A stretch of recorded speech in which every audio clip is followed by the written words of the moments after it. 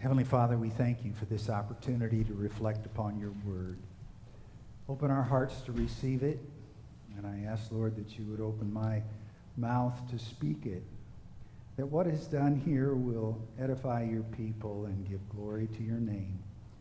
In Jesus we pray. Amen. On the inside back cover of your bulletin is actually the Old Testament reading printed out.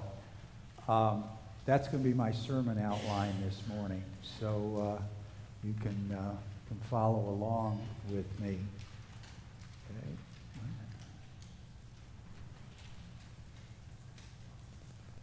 Bingo. As many of you know, I'm kind of a wild and crazy guy. I sometimes like to flaunt the rules. And see, one rule that I'm flaunting today is, thou shalt not sing Christmas hymns during the season of Advent. Okay, you just sang a Christmas hymn. And I guess I should apologize more deeply because the first hymn you sing during communion is Joy to the World. Now, the thing is, in my defense, if you read the words of Joy to the World, it's not really a Christmas hymn. It's more of a Advent or a coming of Jesus in the last days. And so I want you to think about it, instead of Jesus' first coming, think of it in his second. Now, let's get to the sermon. In verse 17 of chapter 2 of Malachi, you have wearied the Lord with your words. How have we wearied him, you ask? By saying, all who do evil are good in the eyes of the Lord, and he is pleased with them. Or, where is the God of justice? Now, the reason I chose the sermon hymn this morning to be O Little Town of Bethlehem is just because of the last sentence of the first verse. So I made you endure the rest of the hymn just for fun, okay? The last words of the first verse are, the hopes and fears of all the years are met in thee tonight. And when we look at Christmas, we see that clash of hopes and fears. We see the shepherds coming with hope to the manger of the Christ child. But we see Herod, not only fearful, but paranoid, who was a ruthless, murderous king who sent his soldiers to Bethlehem to kill all the children 2 years of age and under. The hopes, the fears. That can lead us to an important question, and it's a question that the Jews were asking Malachi. They said, what's with the Lord? He says, all who do evil are good in your eyes, O Lord, and he's pleased with them. Now, doesn't it seem that way sometimes, that the wicked get away with it? Where is justice in this world? When bad people do bad things and they turn out good for them. That's not fair. That's not just. So where is the God of justice? Well, God has an answer for that. If you look at verse 1 of chapter 3, God says, I will send my messenger. Okay, the Jews must have said. God is going to finally do something. He's going to send a messenger. Of course, we as Christians recognize that messenger to be John the Baptist. And who will prepare the way before me. okay, God is coming himself. And it'll be about time. Those guys are going to get it. And I'm going to be justified in all that I've done. And he goes on to say, then suddenly the Lord you are seeking will come to his temple. The messenger of the covenant, whom you desire, will come. Suddenly the Lord will come to his temple. And that takes us to the birth of Christ and his parents taking him to the temple. And old Simeon and old Anna come to recognize the baby as the one promised by God. So, God's going to keep his covenant. The covenant was with God, with God's people, saying, I'm going to provide a land for you. I'm going to take care of you. I'm going to do the good that is yours as my people, and whom you desire will come. Oh, yes, Lord. Come quickly and deal with those people who get away with so much.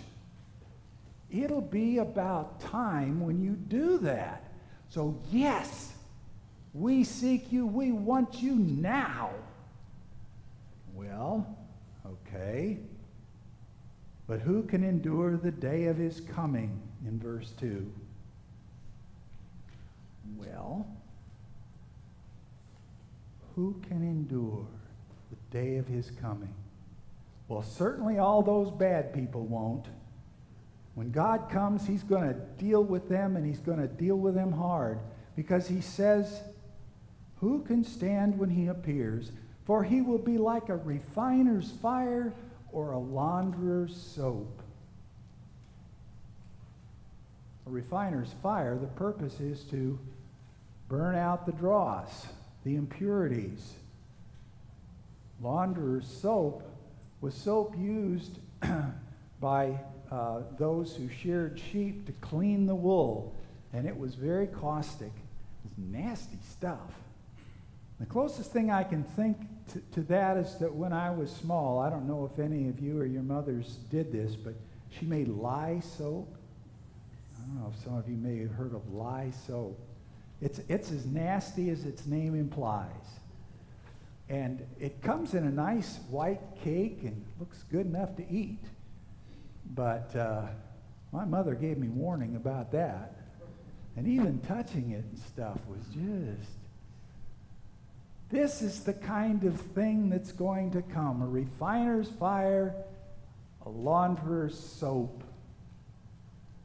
And that will clean and purify and finally get rid of all those bad people.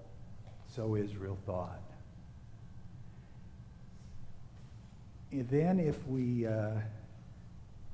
jump down to toward the end of verse 3, then the Lord will have men who will bring offerings in righteousness. The offerings of Judah and Jerusalem will be acceptable to the Lord, as in days gone by, as in former years. All right.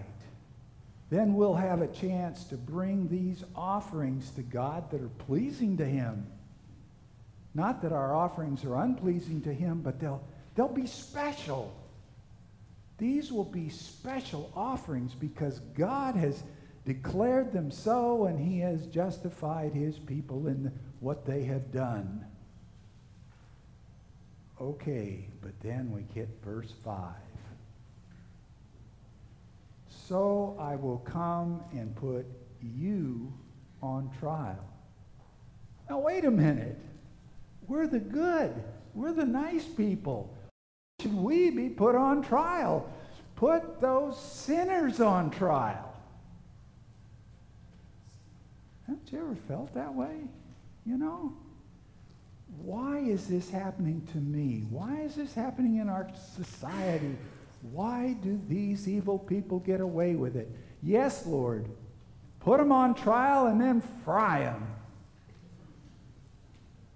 But God says, wait a minute. I'm going to put you on trial. Now, wait a minute. What have we done that we should be put on trial? Now, he says, I will be quick to testify against sorcerers, adulterers, perjurers, against those who defraud laborers of their wages, who oppress the widows and the fatherless, and deprive foreigners among you of justice. Okay, God is saying in this trial that these sinners will get theirs. He lists here some of the worst. And so by listing the worst, he means even the others who may not have been so despicable in God's eyes.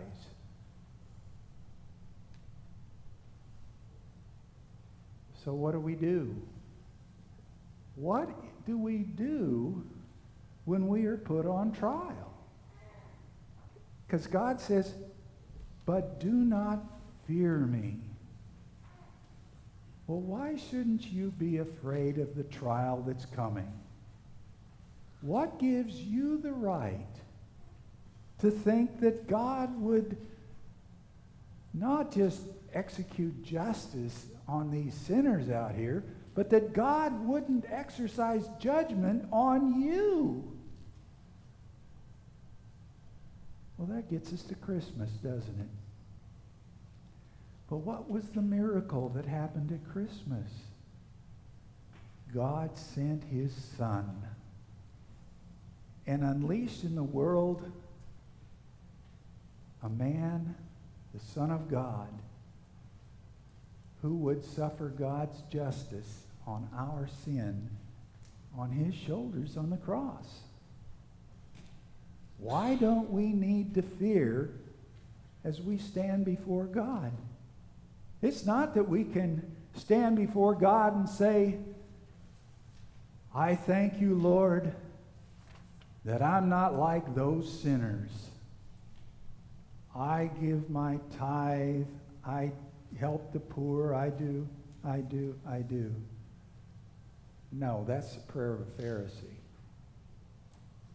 The prayer that we offer, knowing that God will show mercy, is simply, as we said before, God, be merciful to me, a sinner. But a sinner whose sins have been paid for on the cross. God is faithful to his promises. God will not let us go.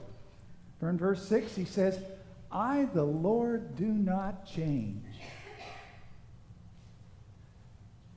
I was talking with Mike this morning, and we were talking about truth in our culture. Well,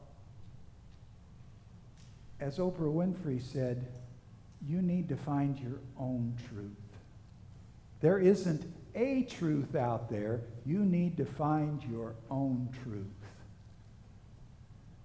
And how sad that is, because God says, I don't change. My truth doesn't change. My promises to you don't change. Those will be carried out. We don't need to be afraid at the return of our Lord Jesus Christ.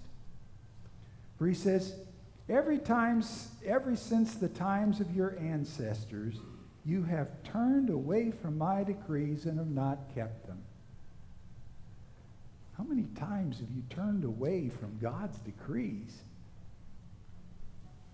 When you knew better, but you did it anyway. Or you didn't know better, and you still did it. God does not change in his grace toward us. He says, return to me, and I will return to you, says the Lord Almighty. That word return means repent. You notice when John came in to introduce the way of Christ, it wasn't all sunshine and lollipops, was it? Who warned you, you brood of vipers? Put that inside of a Christmas card once and see what that does for your friends. That was John's warning. But with that comes the promise. If you repent, God will come to you. And that's what we do in the season of Advent. Remember 1 John 1, 8 and 9. If we say we have no sin, we kid only ourselves. But if we confess our sins, if we repent, God is faithful and just and will forgive our sins. And sometimes, at least for me, I forget the last part. And he will purify you from all unrighteousness. Sometimes don't you feel like the fire's been being used, or the launderer's soap is used to scrub you? I found that I've learned much more from my sin than from God's grace, unless I'm able to apply that grace and use it against my sin. And that's what we do here this morning then, is that we turn to the Lord. And there we will find his grace, his mercy, his forgiveness, and our new status with God through Jesus Christ. Amen. Let's pray. Father, we come before you as sinners, guilty as sin. But Lord, we turn only to you for forgiveness and life because you sent your Son Jesus.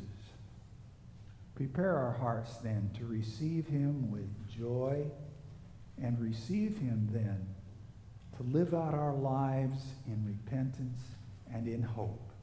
In Jesus' name, amen.